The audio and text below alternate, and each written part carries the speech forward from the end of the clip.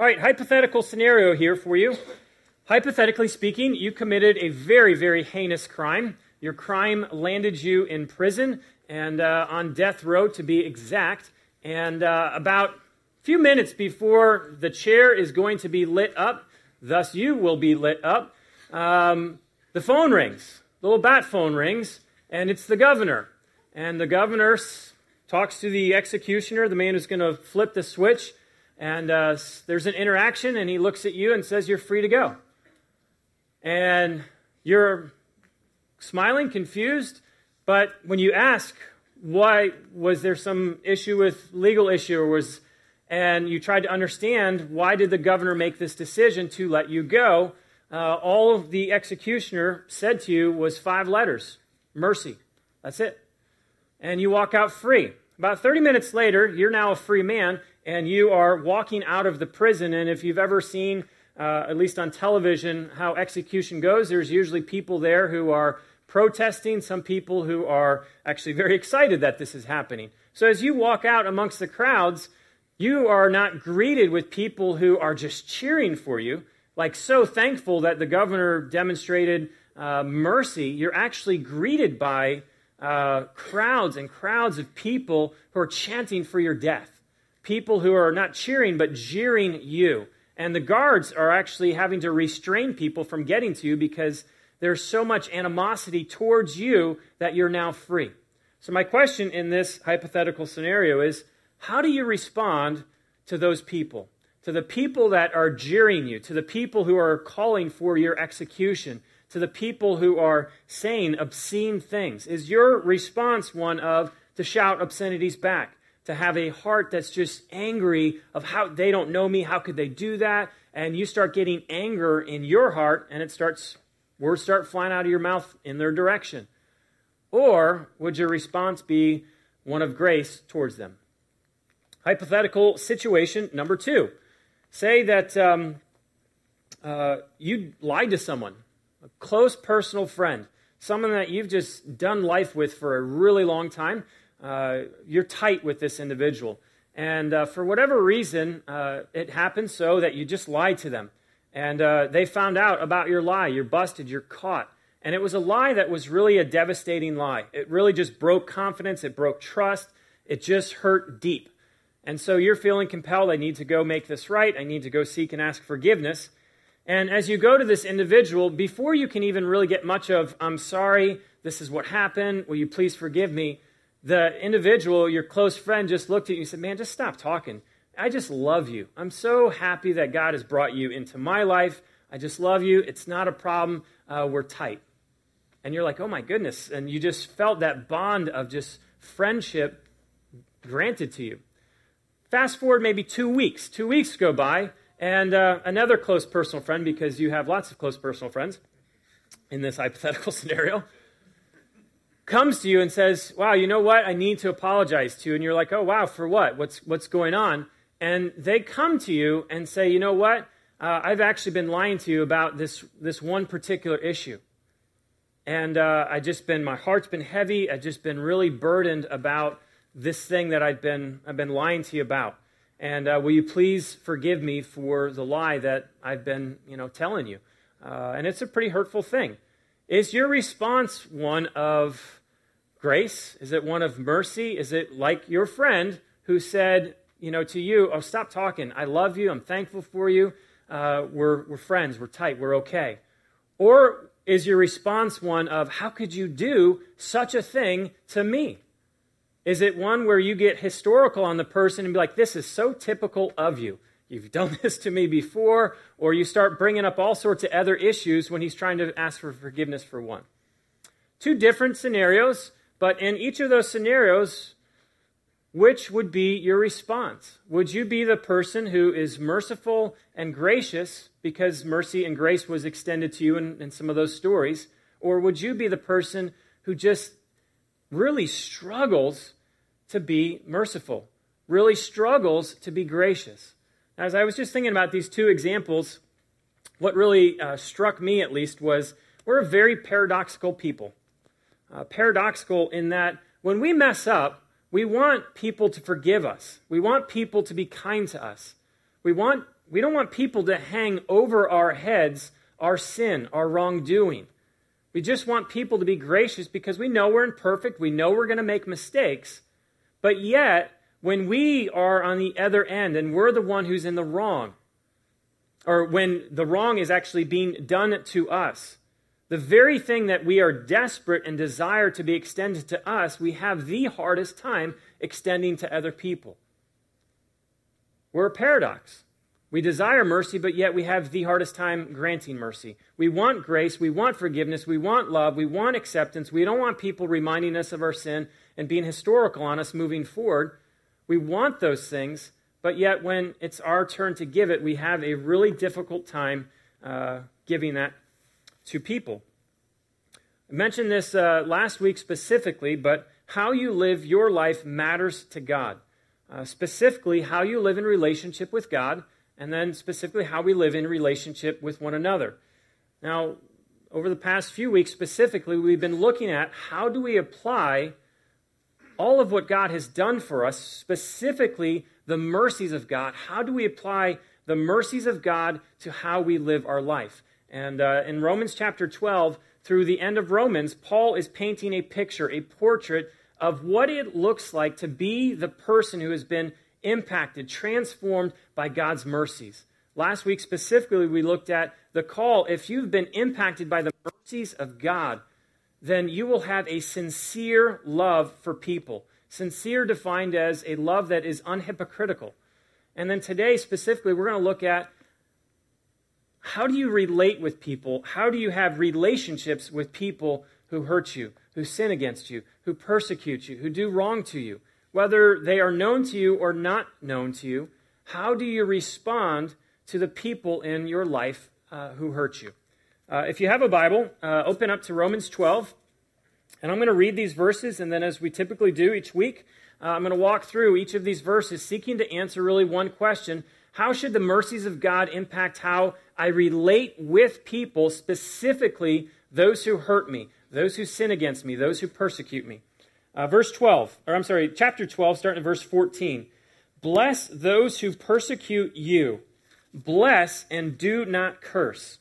Rejoice with those who rejoice. Mourn with those who mourn. Live in harmony with one another.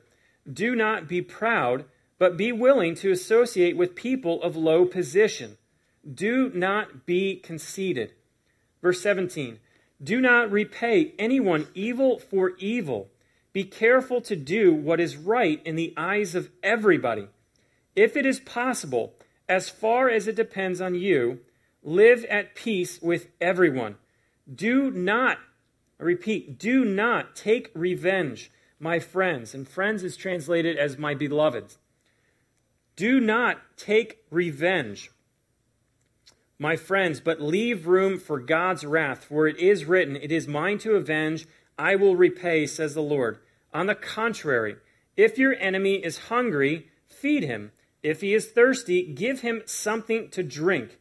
In doing this, you will heap burning coals on his head. Verse 21, do not be overcome by evil, but overcome evil with good. Let's start with verse 14.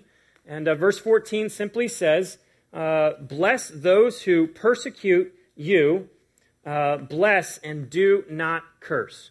Now, it seems like a pretty simple command, but it's actually very difficult to put this command into practice, because the last thing that we want to do when someone has hurt us, wounded us, persecuted us, done something to harm us or even harm those around us, our first thought is, how can I just bless them? Our first thought is, how quickly can I put my fist through their face? How quickly can I use a word that would just sting, that would just stick, that would just kind of sink deep into the core of who they are, and it would just really hurt them and wound them? So, verse 14, bless those who persecute you, bless and do not curse. I'm going to give us 5 things as we walk through this passage, and all of these things are, how do we live in relationship with other people who hurt us, persecute us, in light of God's mercies to us? So number one is actively bless people with your words.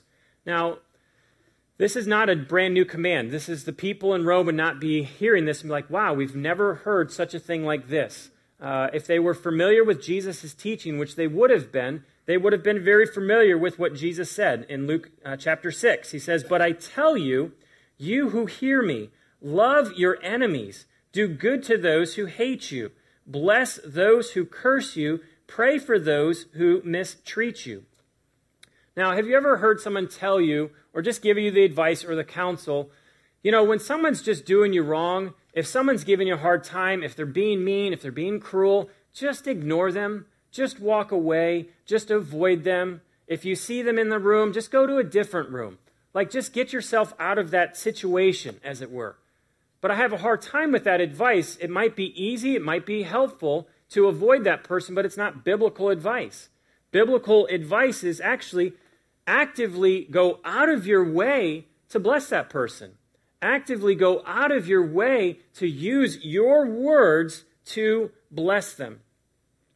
Now, if we're honest with ourselves, I think most of us would agree this is a pretty hard thing to do. It just is.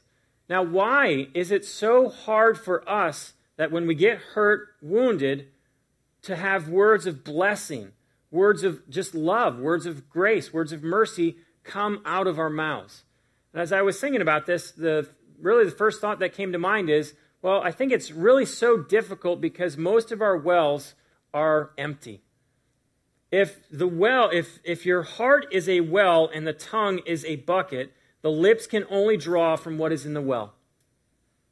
So it's not that we actually don't know how to speak words of blessing. It's not that we can't form the words, I love you, I forgive you, whatever the blessing might actually be.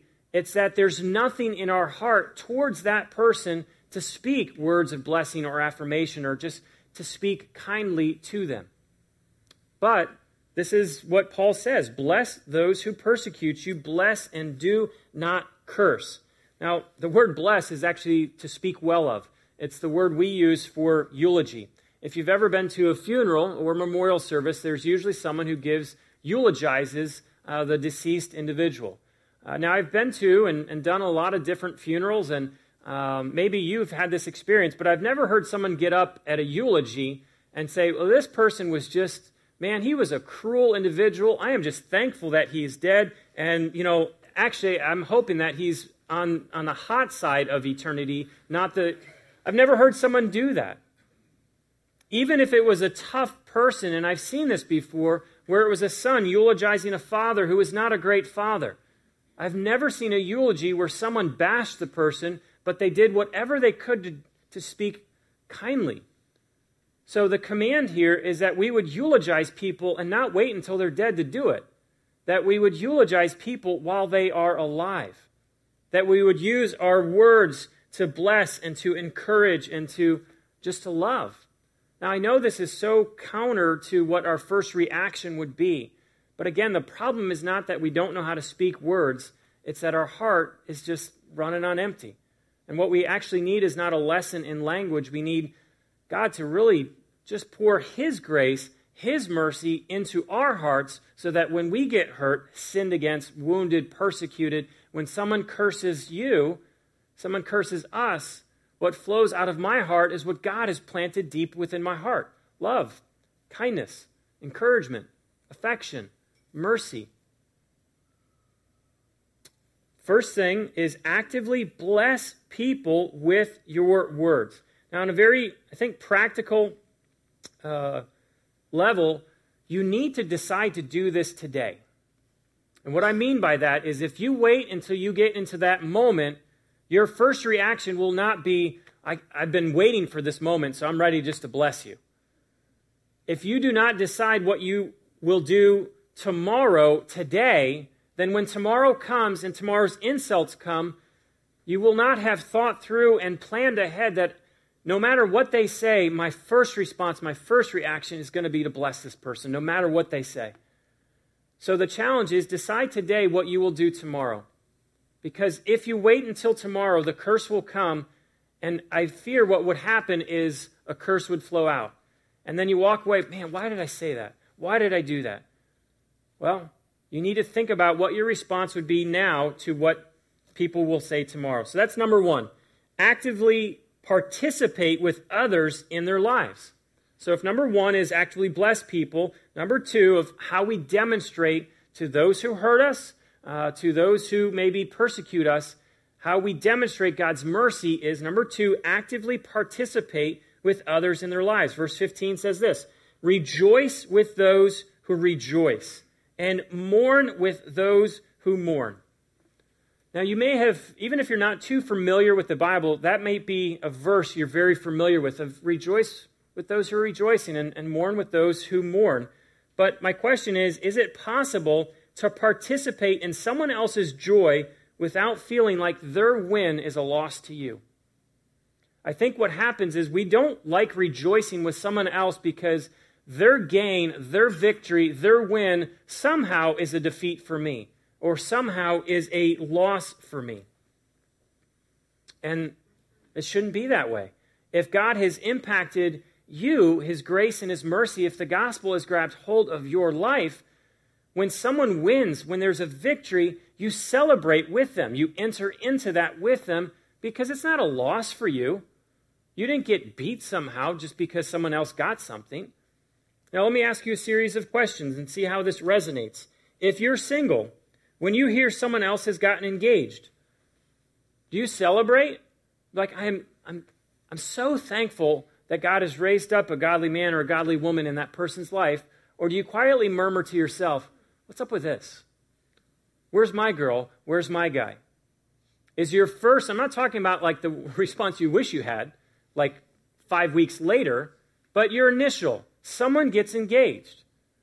And by the way, this is a real example in our community because people have over the past few years have gotten engaged like crazy. That's a good thing, but if you're a community that has a lot of single people, it would be very easy for you to have just resentment in your heart. How about if you're married and you're without kids, and when you hear that someone is pregnant with like their 12th child, and you're just dying to have one, and number 12, it's an official football team, or 11, how many ever people? 13? I don't know. Is your first response, man, don't they have enough already? Like, where's my child? Do you rejoice or do you just quietly murmur to yourself? How about maybe if you're unemployed? Someone gets a job, and it's a job that's going to pay them $1 billion just to sit around and do nothing. Check Facebook all day. That's their job. Do you look at that person and do you rejoice with them and be like, you know, I'm so thankful that they were unemployed, but now they're employed. I'm so thankful that God has provided for them. And do you enter into that, or do you quietly murmur to yourself, like, I've been sending out resumes, I've been looking, I've been doing everything. They didn't even do anything. They just hung out on Facebook and someone gave them $1 billion. Or do you just rejoice with them? If you're employed, but someone ahead of you gets fired, do you quietly think to yourself, sweet, now I might be able to slide up into that position? Or does your heart just break? Does your heart just say, wow, they don't have a job anymore. They have a family, they have responsibilities, they have bills. Do you enter into their hardship? Do you mourn with them, or do you quietly, secretly, obviously you don't say this out loud like, sweet, I'm so glad you're gone because now I'm one step closer. But do you think in your heart?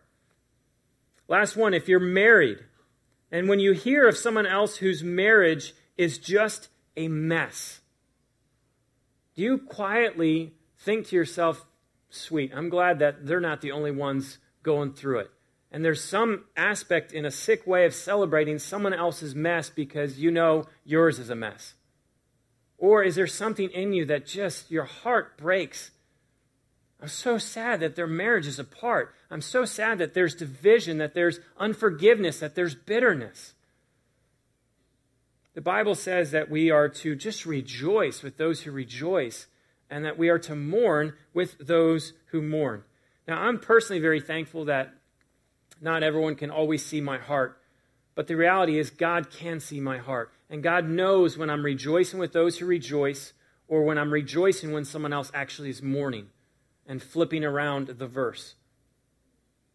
God knows our heart. God knows your heart. So even though you might be able to paint a smile on that looks like you're rejoicing, if in your heart their gain is somehow a loss to you, God can see that. And what God desires is something better for you, that you would enter into their joy.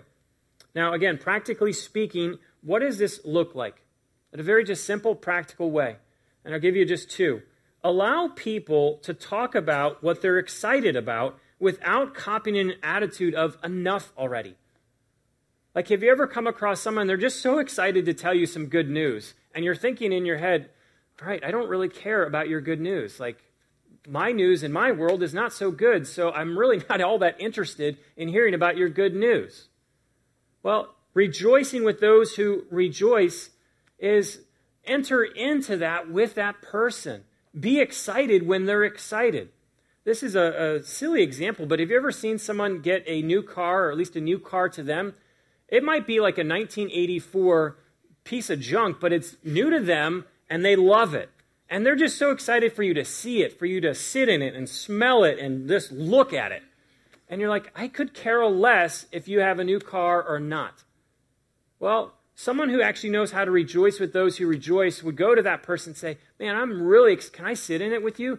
Take me for a drive and let's hear how the radio sounds and let's see how this thing handles. Like, enter into the joy with them, whatever the circumstance might be. The mourning situation, I think typically we allow people to, or the challenge is allow people to mourn without the attitude of, dude, get over it already. It's not that big of a deal. Like, if I was in your situation, I'd be a little bit tougher and I wouldn't have gone through 3 tissue boxes. If someone is mourning, it's their pain. It's not your pain. Enter into it with them. Now, I think most people have a hard time with this one specifically because, if I enter into their pain, I just don't know what to say. Well, do you realize that sometimes the best thing to do is say nothing and just sit there? I remember my first real hard thing I went through as a youth pastor years ago was one of my kids committed suicide. And I was 24, 25 at the time. And it wasn't like I had all this wealth of experience and knowledge of, wow, how do you talk to the parents about this?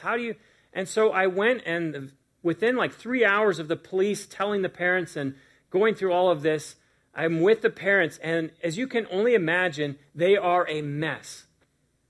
And in my mind, I was like, I have no idea what to say, what to do. I've never been through this. I can't even imagine what they're going through. And you know what God told me to do? Just go sit with them. And so I sat with them for 3 or 4 hours and just cried my eyes out with them. And they came back weeks later, and they said, Michael, of all the people that came, and we appreciated what you did. And I'm not saying this because God told me to do that. My point is just learn to sit with people. Don't feel like you have to fix them. Don't feel like you got to counsel them. Don't feel like you've got to come up with some great thing to say to them to make them feel better. If someone is mourning, mourn with them. And mourning means sit with them where they are and just love them. Bless those who persecute you. Don't curse. Bless them. The second verse was rejoice with those who rejoice. Mourn with those who mourn. The third one, number 3, Romans 12:16 says this, live in harmony with one another. Do not be proud, but be willing to associate with people of low position. Do not be conceited. So number 3 is actively pursue making sweet music with others in the church. He's talking about some relationships that we would have with one another. And I think specifically to those that are in the community of God's people, God's children, those who are followers of Christ. Actively pursue making sweet music with others in the church. Now, I'm sure you've listened to music at some point in your life. Have you ever listened to live music and there was live vocalists and they just went off key? You don't have to be like a great musician to hear, like, I can't do it myself, but I know that doesn't sound right. You've ever seen a situation where they're singing and you're like, oh, please, my ears, just stop. It hurts. Like, you're not even close to whatever key you're supposed to be hitting. So we all know what it sounds like or to have someone sing off key, and it's not pretty.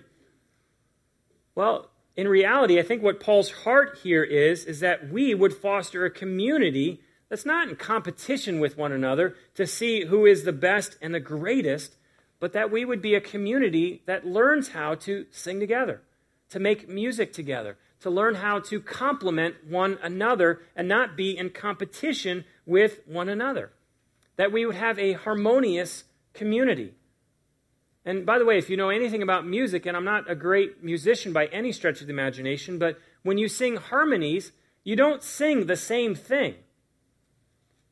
There's two different voices doing two different things, but when you put them together and they harmonize together, it's amazing. It sounds richer. It sounds fuller. So we're not trying to have a community we all look exactly the same. We all sound exactly the same. We're trying to have a community of diverse people coming together in community, in relationship, and the song that is coming forth from this church, from this community, is a sweet sound to Jesus. Now, observation, and I think you would agree, it doesn't really take much to throw a bunch of other people off key. If one person goes off key, it's easy to kind of follow them. Like, you ever been singing in church and the person up front, they get off key and you're like, oh man, now I'm singing off key and I can't get my voice back. It just takes one person to throw it all off. And Paul identifies the thing that throws off a community in terms of relationship. Did you catch what he said? Live in harmony with one another. Do not be proud, but be willing to associate with people of low position. Do not be conceited. Pride, Paul points to this one specifically and says pride will kill the song of the church. Pride will kill the song of the community. When there are people who are just thinking that they are better than everyone else and they walk around the church with an attitude, if people could be as spiritual as me, if people could be as Jesus-esque as I am, then this church would be so much better. If people would just do what I do, then we would just really be killing it as a church. Oh, that's called pride. And that's not what we want to introduce into the song that we are singing. Not pride, but humility, as he says, but be willing to associate with people of low position. Do not be conceited. Now, question before I move on to number 4. What is this song that is coming from this church?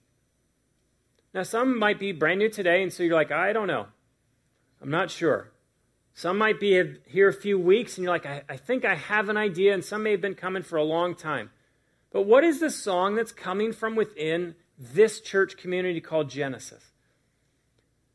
Listen to what happens after church is over today. After this gathering ends and the peace out is given, watch what happens. It happens every week.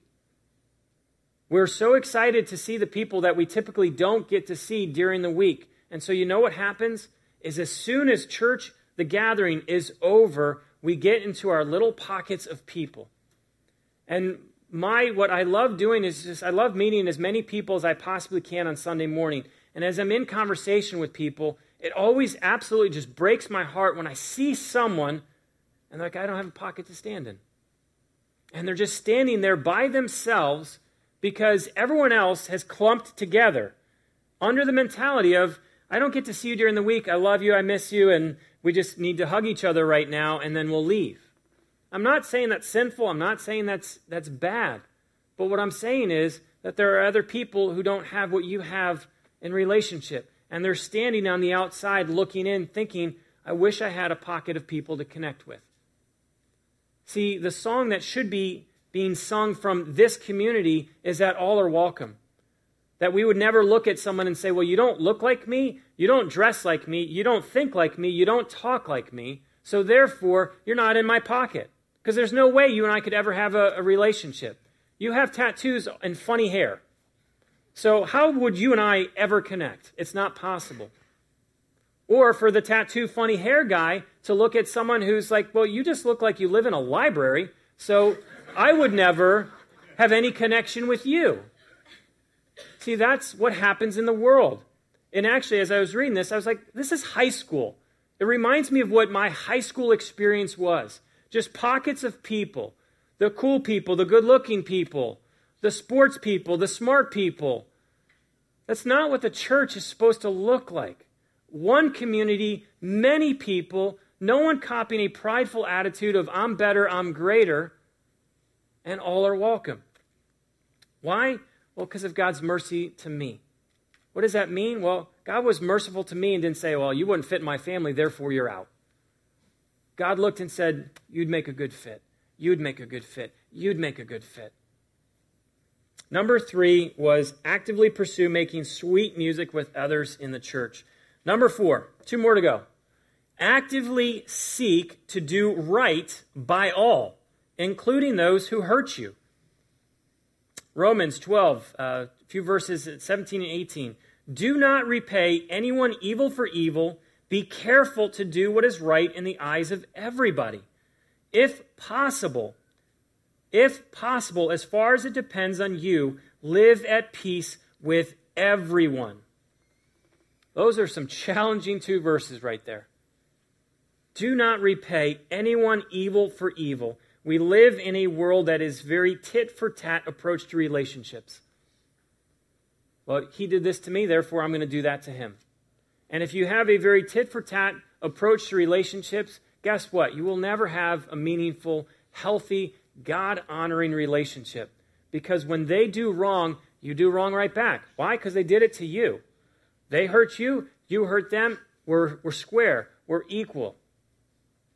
But God's word says, do not repay evil for evil.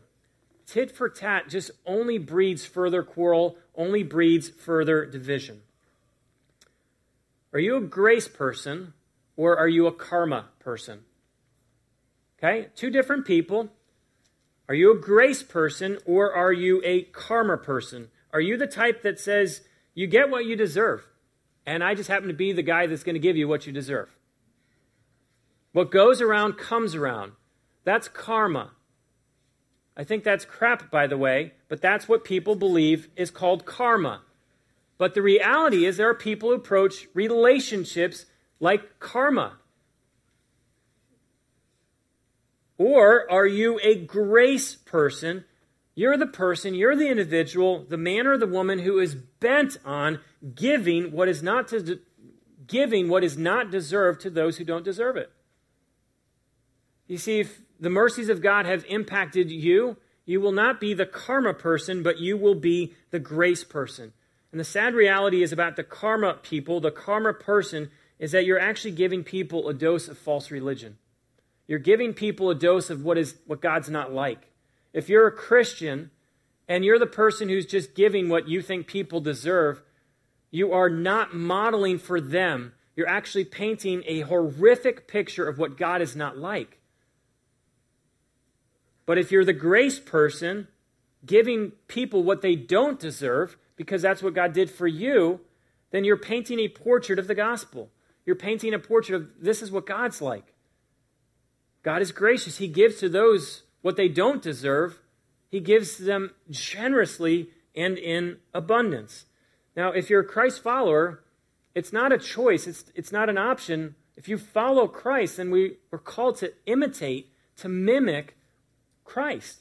And I love this verse. It's incredibly challenging, but 1 Peter says this in chapter 2. To this you were called, because Christ suffered for you, leaving you an example, that you should follow in his steps.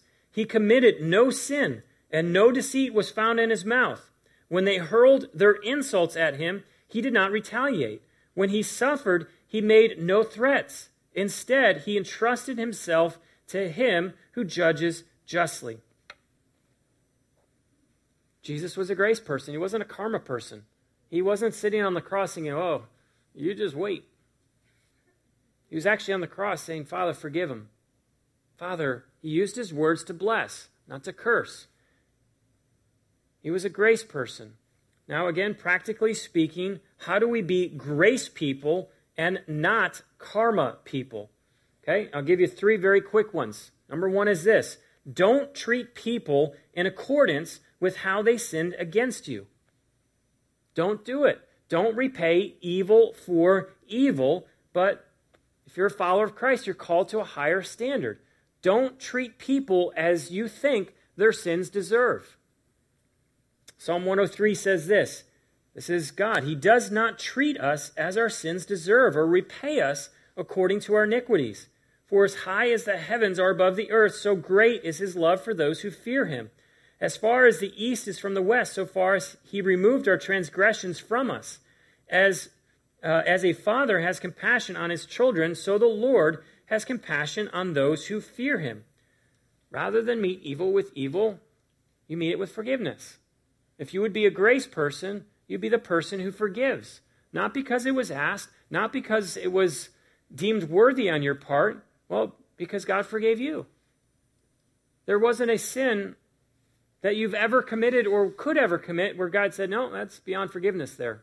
I don't know what you're going to do, but you're in trouble. If you'd be a grace person, then you would be one who forgives. Now, some of you might be, Michael, you just don't know what that person did. And you're right. I don't know what that person did. The person who you're thinking of right now, of how badly they hurt you, abused you. But I have to ask a hard question to you. And it's not that I'm hard to whatever your situation may have been or currently is.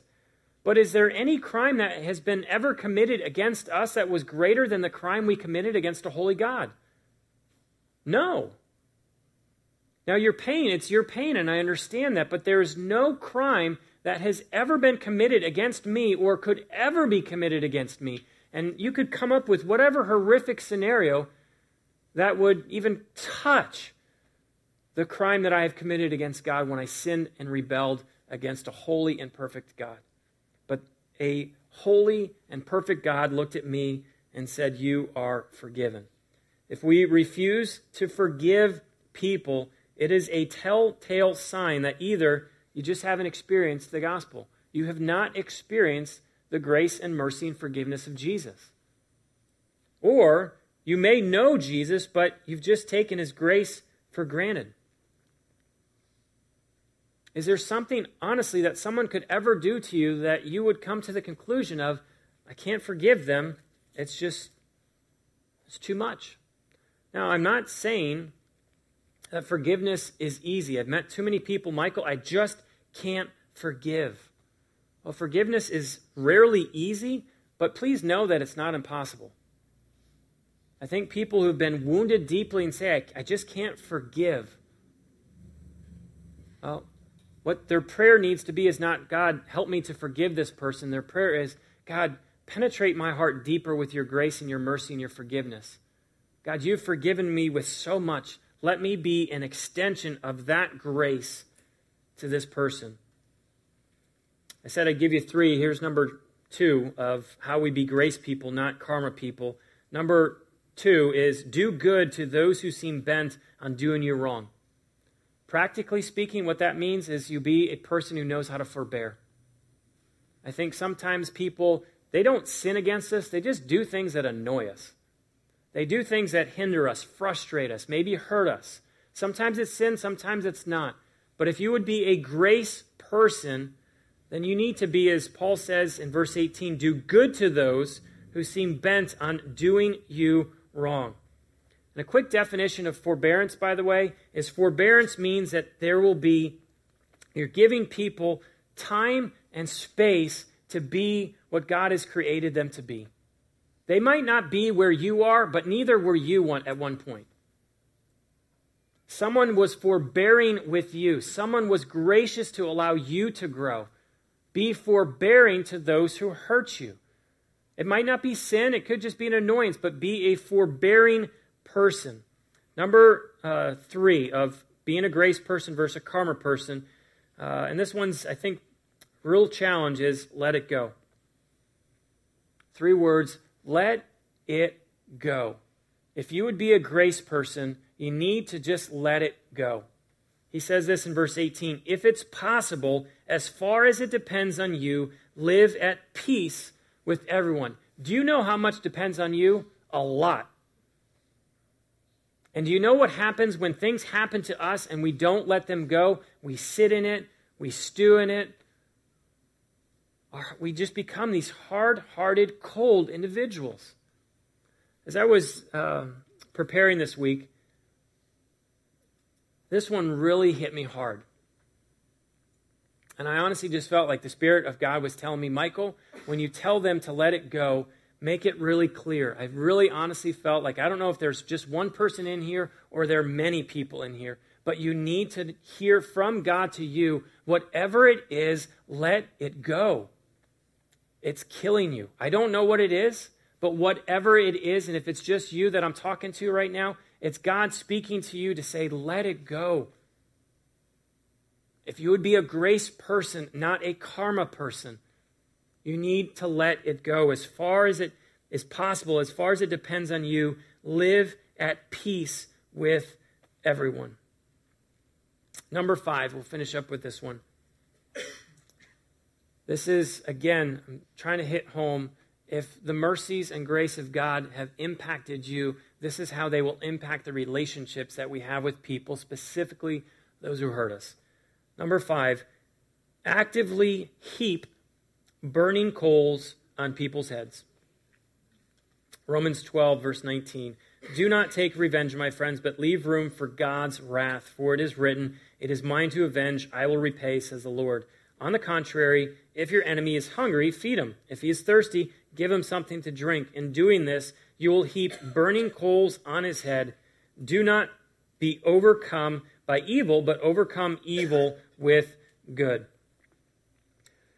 If you haven't been thinking of someone already, bring to mind now the person who just hurt you, the person who's wounded you, the person who's persecuted you.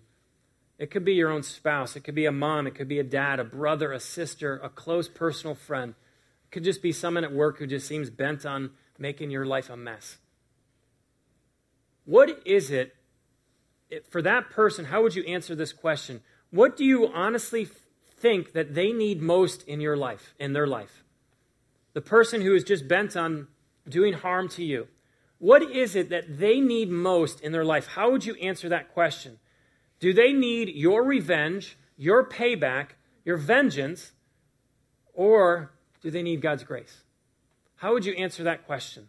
Because how you answer that question will determine what you do to those who do harm to you, to those who do evil to you, to those who persecute you.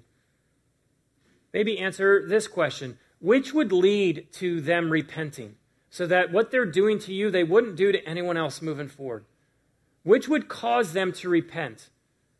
Your wrathful, vengeful, angry hand raised high, coming down hard on them? Or what would lead them to repentance would be the grace of God at work in their life? Now, I hope you're coming to the conclusion of, yeah, actually, they don't need my vengeance. They don't need my wrath. Actually, if they're going to repent from what they're doing, then they need grace.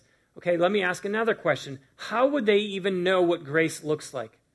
Is it possible that maybe God has put that person in your life, not to make your life miserable, but so that you, someone who has come into contact with Jesus, his grace and his mercy would be an extension of grace to that person?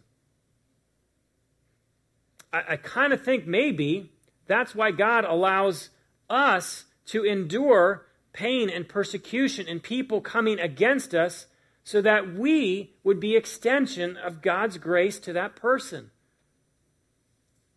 Can you imagine if that person persecuted someone who had no idea about God's grace, God's mercy? Well, what would happen? A full-blown fight, a full-blown division in that relationship. There would be no possibility of reconciliation because that person doesn't know how to reconcile. They don't know about that. They don't know about grace. So I consider it a gift from God that he would allow us to be persecuted, people to come hard against us. Why? Not so God's trying to make your life miserable. God wants to use you to help lead other people to repentance. And the way they get led to repentance is through your gracious hand being extended to them, not your fist. Now, I know the first thought that people typically have is, I can't be gracious because if I'm gracious, then they'll get away with it. They'll just get off the hook. And they've done too much pain. They've caused too much damage. They need to pay for what they've done. Now, I appreciate that we have this sense of justice in ourselves, but our sense of justice is driven by our fear, our selfishness, our pride, our anger. The only one who can be just is God, because his justice leads to repentance, is redemptive, and God's justice is holy. And for those of you who are thinking, well, that person is just going to get off the hook if I am gracious to them, just so you know, including you, no one will ever get off the hook. Okay? We will all have to give an account for our lives to a holy God. I like how the author of Hebrews said it. Nothing in all creation is hidden from God's sight. Everything is uncovered and laid bare before the eyes of him to whom we must give an account. No one will get off. So the person that you just don't want to be gracious to because you think they're going to get off, they'll have to give an account for what they've said, for what they've done, for how they've treated you or mistreated you, for how they've ignored you or neglected you. Whatever their pain towards you was, they will have to give an account. But the flip side of that is, so will you. So will you. If we respond to people in, I will be God's unrighteous hand of justice on this person, I will have to give an account for the times that I take vengeance or I repay evil with evil rather than repaying evil with good. Now, I love this imagery of burning coals because Paul says, in your acts of kindness, what you actually are doing is heaping burning coals on someone's head. By the way, I want to be clear, you're not throwing coals at people, okay? You're heaping coals on top of their head. Now, if you're familiar with the Old Testament, there's a great story of a prophet named Isaiah. And Isaiah, when he realized that he was just a sinner who was undone before a holy and a righteous God, he prays, my goodness, what am I to do? I am this great, horrific sinner. He says in verse 5 of Isaiah 6, woe to me, I cried, I am ruined, for I am a man of unclean lips, and I live among a people of unclean lips, and my eyes have seen the King, the Lord Almighty. Then one of the seraphs flew to me with a live coal, live meaning a burning coal, in his hands, which he had taken with tongs from the altar. With it he touched my mouth and said, see, this has touched your lips, your guilt is taken away, and your sin is atoned for. A burning coal used in a process of redemption. I just want you to know that your act of kindness in response to someone's evil towards you, your act of grace or mercy or a word of blessing would be used by God as a burning coal in a redemptive way in that person's life. As you're thinking about this person, and maybe it's a group of people, who do you need to begin to heap burning coals on so that God would use you to redeem that person? Rather than drive that person further away from the gospel, drive that person further away from the grace of God, God would use you to be an example, to draw them closer as you drop burning coals on their head. A coal of kindness, a coal of love, a coal of affection, a coal of forgiveness. Those are all burning coals that God would use in a redemptive way. 5 things. Actively bless people with your words. Actively participate with others in their lives. Rejoice with those who rejoice. Mourn with those who mourn. Actively pursue making sweet music with others in the church. Number 4, actively seek to do right by all, including those who hurt you. And number 5, actively heap burning coals on people's heads. If you are a Christian, a follower of Jesus, then you understand better than anyone else on the planet what grace and mercy means. Because you received Jesus by grace, by his mercy, not because you worked or got your way there on your own accord. So if the gospel is in your heart, what the gospel begins to do is transform your heart to be gracious, to be merciful, especially to those who don't know mercy, who don't know grace, and they lash out towards you in evil and harm and seeking not your good, but your destruction. If you're a Christian, it is our joy, not just responsibility, to be the hands and feet, the heart of Jesus to a world who is desperate need of knowing grace and knowing mercy. And we get to do that. I'm not suggesting that it's easy, because I know what it's like to have been hurt and wanted to lash out in my pain to wound back. But there's a better way. And the better way is to allow the gospel at work in me, flowing through me, to touch that person's life so that they too would be redeemed and would know grace and mercy. I want to spend some time praying and give you the opportunity just to sit with the Lord. I trust that as we've looked at his word, God's been speaking to you. I believe specifically about some relationships that you have where you've not been gracious, you've not been kind and merciful. They've not been burning coals of redemption on people's heads. They've been rocks. And I would call, if you have been doing that, repent of that and pray and ask God to fill your heart with grace and just mercy from him so you could give it to those around you. And if you're here today and you don't know who Jesus is, you've never received the gospel, you will never be able to do the things that I'm talking about, be merciful and gracious and kind, until you've experienced that for yourself of God at work in your life. And my heart would be that you would receive the gospel today, that you would receive Jesus today.